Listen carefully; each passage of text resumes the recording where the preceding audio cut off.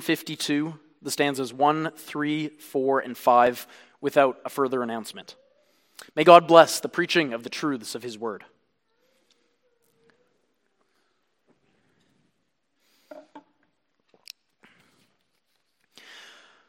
Beloved in Christ our Lord, over the last 2 years, there's been a lot of discussion about kingdoms.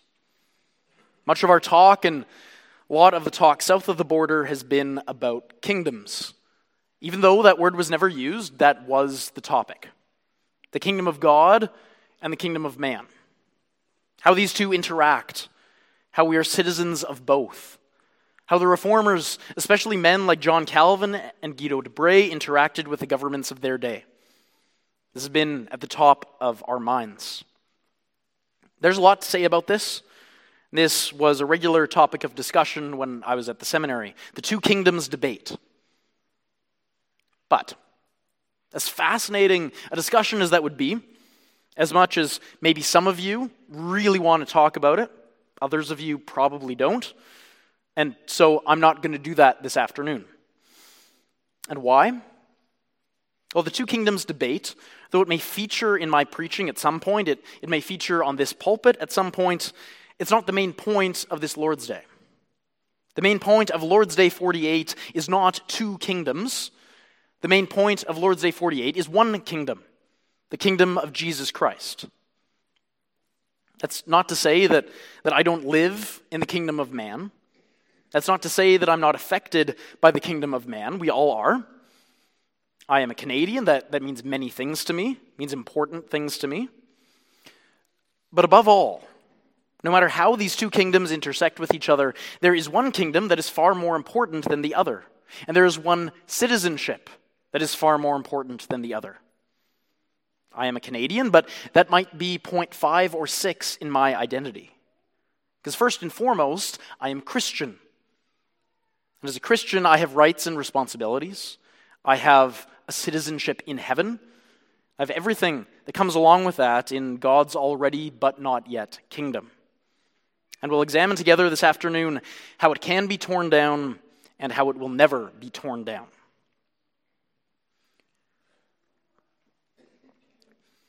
How it can be torn down. Now you may wonder how I can even say these words. How God's kingdom can be torn down. How can I say these words authoritatively off the pulpit? Didn't we just read together about God's kingdom from Daniel?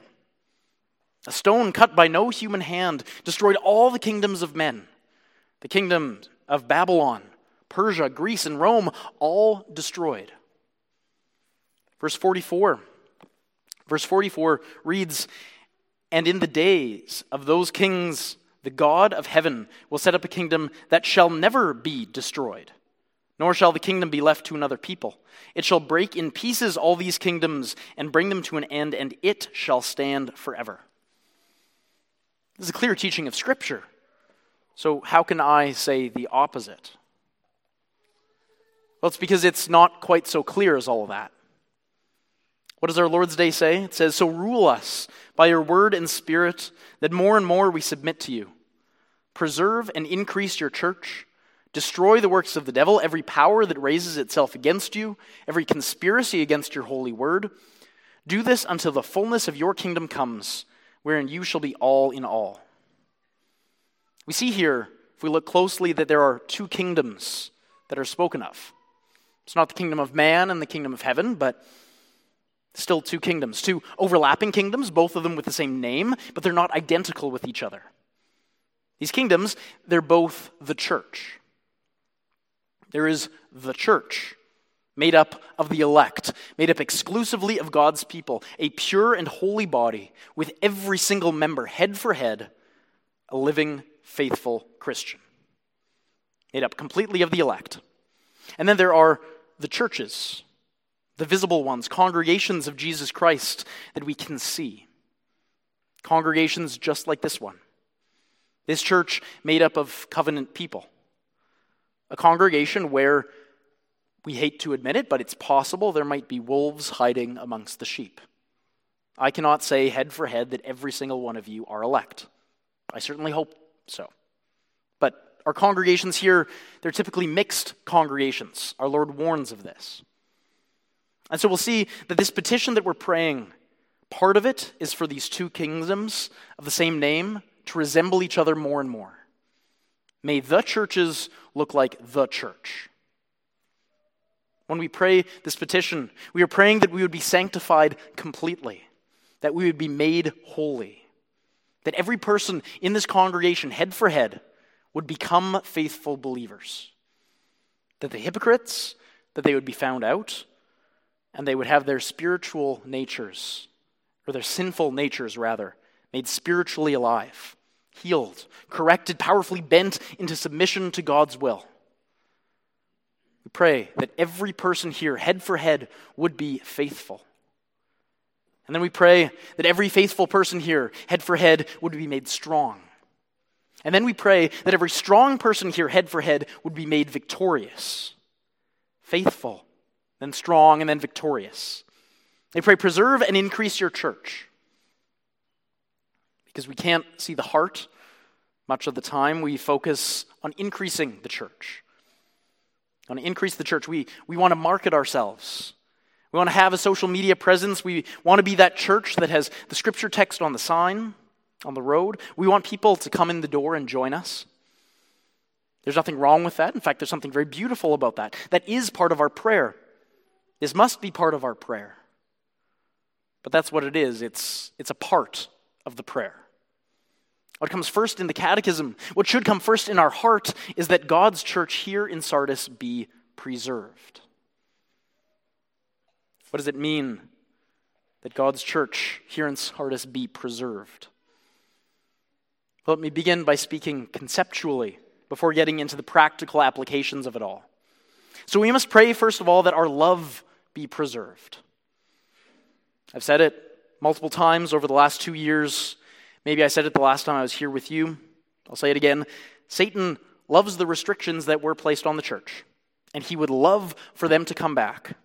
But what he loves far more than the restrictions is the division that the restrictions caused. Our love must be preserved. It must not grow cold, because a church that is without love is a corrupt and rotten church that can easily be torn down. We have to pray that our focus on the truth be preserved. And every truth according to its value. The truths about the gospel first, above anything else. As a pastor, you could say that I'm on the front lines of this fight, the front lines of the truth of the gospel, but that doesn't mean that you don't have anything to do with it. This pulpit must be guarded against heresy and error. What is a church that does not proclaim the truth of the gospel? It is no church at all. And finally, we must pray that our humility be preserved. So easy with the other two. If we are a loving church, loving our own members, loving all the guests who come in, if we're a truthful church that preaches the pure gospel of salvation without anything else mixed in, if we have those first two, it can be so easy for us to become prideful. For us to set insanely high standards for anyone who would join us. For a guest, for a new member, we have the monopoly on truth and love, so you must shape up or ship out. Conform exactly to us, or you don't belong with us. So we have to fight against that. It can so easily look down our noses at other believers because they sing different songs than we do. Because the ratio of suits to sweaters is off for the men, the ratio of dresses to dress pants is off for the women. We can slip into pride so easily, forgetting the message of Jesus Christ. This is the message that we're all the same before the cross. The cross is that great equalizer for us. We'll hear that later today when we celebrate the Lord's Supper together, that the cross is the great equalizer. The table is the great equalizer. We all come to the table. We all come before the cross and we're told that we are great sinners, but that Christ is a great Savior. And so these are the concepts found in preserving the truth. Love, truth, and humility. So how can we practically work this out in our lives? in order to have a preserved church, love, truth, humility? How can we practically work it out? Well, we can do so with an ancient three-word instruction on the Christian life. Ora et labora. Maybe you've heard of it before. Prayer and work. Ora, prayer, labora, work. When we pray for God to preserve our love. When we pray for God to preserve our love, ora, literally pray that God will preserve our love. Literally pray these words. God, preserve our love. And pray for those you find hard to love. Pray for them not so that they would change their minds and how they act and speak, but instead pray for their good. Pray for them to be blessed. Pray not that they would be easier to love, but that you would be more willing to love them as God loves them. Labora, work to love these people. Call them on the phone, see how they're doing, drop off a pot of soup or a bouquet of flowers. Invite these people that you don't like very much into your home and into your heart. It may feel false at first, showing love to someone you're not feeling love towards, but what motivation could be better for love? God loved me when I was unlovable. I must love them when I view them as unlovable. That motivation is genuine and true and pleasing to God. That's love. Now, when we pray for God to preserve our truth, ora, literally pray these words, God, preserve our truth. Pray for me. Pray for your office bearers here to have the strength and wisdom to teach and preach, proclaim the true gospel every Sunday. Pray for the elders and the deacons to use truth to guide their decisions. Pray for teachers and parents to train up their children properly. Then labora, work for the truth. Learn the truth. Be steeped in the truth. First and foremost, the truth of what matters the most. Put the news, whatever news you listen to, mainstream or independent, put that on the back burner for a little bit and demonstrate an obsession for what we should be obsessed about, the Word of God. Invest time in God's Word. See it as food and drink to your hungry and thirsty soul. Read it. Read it in different translations. Read it, and if you don't understand a particular passage, discuss it with a friend, ask your elder, ask Tim Veenstra when, if he comes to serve as your under-shepherd, consult a commentary, find sermons about it. Spend time researching what God has to say, leave no stone unturned. Prepare for Sunday by reading the text that's about to be preached on. And if what comes off the pulpit is different from your research, or the exact same as your research, maybe you read the same commentary, have a discussion about it, have a conversation about it, instead of just talking about the weather after church, even though the sun is very nice. Be obsessed with God's truth. And finally, our humility. When we pray for God to preserve our humility, literally pray for God to preserve our humility. It's a hard prayer to pray because pride is something that is so deeply ingrained within us. I want you to think that I'm valuable and intelligent. That's pride. And sometimes pride needs to be taken down a notch. And if we pray this prayer, God will answer it. He will work humility in us. Might be embarrassing at times, but it's good. It's good. Then labora, literally work humility in your life. Have an open mind to listen to other perspectives. If someone is different than you, see that as an opportunity to learn. Maybe they're wrong, but maybe you're wrong. Don't have a conversation with them for the purpose of converting them to your way of thinking. Conversations between Christians can't be conversions. Instead, talk to each other as equals. And even if they're wrong, there's something that you can both learn in that if you have eyes to see.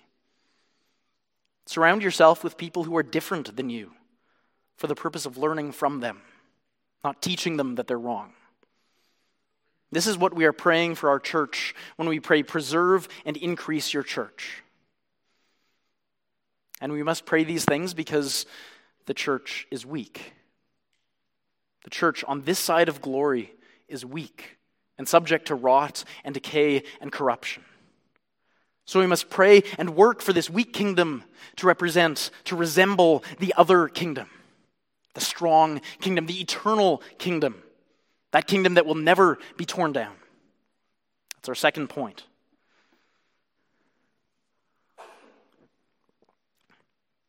Now, when we read Daniel 2 together, did your heart leap? Did your heart leap in joy and in hope and in eager longing? I hope so. Should have. Did your heart leap when we read Daniel 2, verse 44 together? And in the days of those kings, the God of heaven will set up a kingdom that shall never be destroyed, nor shall the kingdom be left to another people. It shall break in pieces all these kingdoms and bring them to an end, and it shall stand forever. It shall stand forever. These words more than anything else, should fill us with hope and fill us with joy. God's kingdom that we are a part of, it shall stand forever. And that picture of a stone, it should fill us with civic pride. The pride that we might feel when we see a Canadian flag that's swelling in our heart, the true north, strong and free. The pride of the Americans when they see their flag, it's a bit much sometimes, flag that they call Old Glory, that they salute and protect. The flag has so many rights in America. Now, we have no such flag as the kingdom of God, but what we do have is a stone. We have a stone. Verse 34 and 35 of our reading. As you looked, a stone was cut out by no human hand, and it struck the image on its feet of iron and clay and broke them in pieces.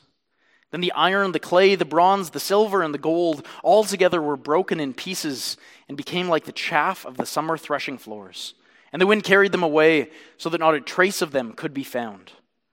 But the stone that struck the image became a great mountain and filled the whole earth. And typically, we don't think too much of the image or the symbol of Christianity being a stone.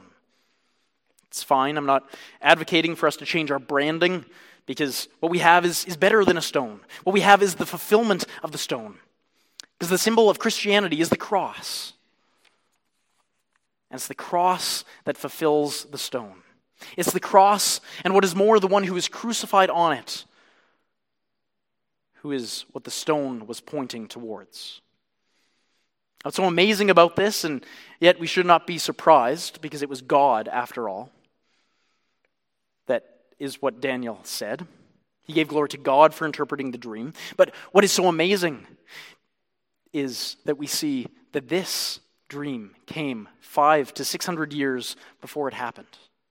This dream is so particular. It predicted that after the fourth empire, the fourth kingdom, the Roman kingdom, that the rock of God's kingdom would rise. And this was the kingdom in which our Savior was crucified, and then his kingdom began to grow and grow. The church of Jesus Christ has spread ever since. This kingdom cannot be torn down. Every other kingdom will fall to pieces before the church of Jesus Christ. Our Lord says this himself. He takes the language of Daniel chapter 2 on his lips. Jesus says, everyone who falls on that stone will be broken to pieces. And when it falls on anyone, it will crush him. Everyone who falls on that stone will be broken to pieces, just like the statue. Every other kingdom will fall apart when they encounter Jesus Christ. The Babylonian Empire was brought down to the ground by the power of God. You can read this in Habakkuk. How God's judgment will fall upon them, and then the head of the house of the wicked will be destroyed with his own weapons. The cross, the weapon of Satan, became his downfall. Then the Persian Empire was transformed when God raised up King Cyrus, who set God's people free and gave them back the land. And we can see that through every single kingdom that falls, it is God at work. Political kingdoms, they will break to pieces when they encounter Christ. And the same goes for personal kingdoms as well. Each and every person who sets themselves up as a king in their own life, everyone who claims kingship over themselves. It's a very small kingdom, a 4.5 square foot kingdom. That's how big you are. But as Abraham Kuyper once powerfully declared, he said, there is not a square inch in the whole domain of human existence over which Christ, who is sovereign over all, does not cry, mine. And so God is completely sovereign. He was completely sovereign over the Babylonians, over the Persians, over the Greeks, over the Romans, over Canada. And he is completely sovereign over you, your heart, your kingdom.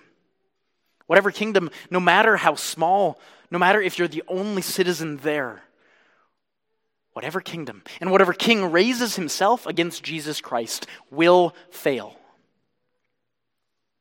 This is what we know will happen. It was shown to Nebuchadnezzar. It was explained by Daniel. And yet this is what we pray. I pray this for God's kingdom to come in its fullness, not to remind God of his promises, but to remind us of them. When God teaches, the reason the Son of God appeared was to destroy the works of the devil, we then echo his words and pray, destroy the works of the devil. We pray these words not because we doubt them, but because we believe them. We believe that they will happen, and we long for them to happen quickly. When God promises in Psalm 2 that the nations who conspire together against him will be broken to pieces, we then echo his words and pray, destroy every power that raises itself against you. When God promises that disaster will follow those who conspire to return to the sins of their fathers, we then echo his words and pray, destroy every conspiracy against your holy word.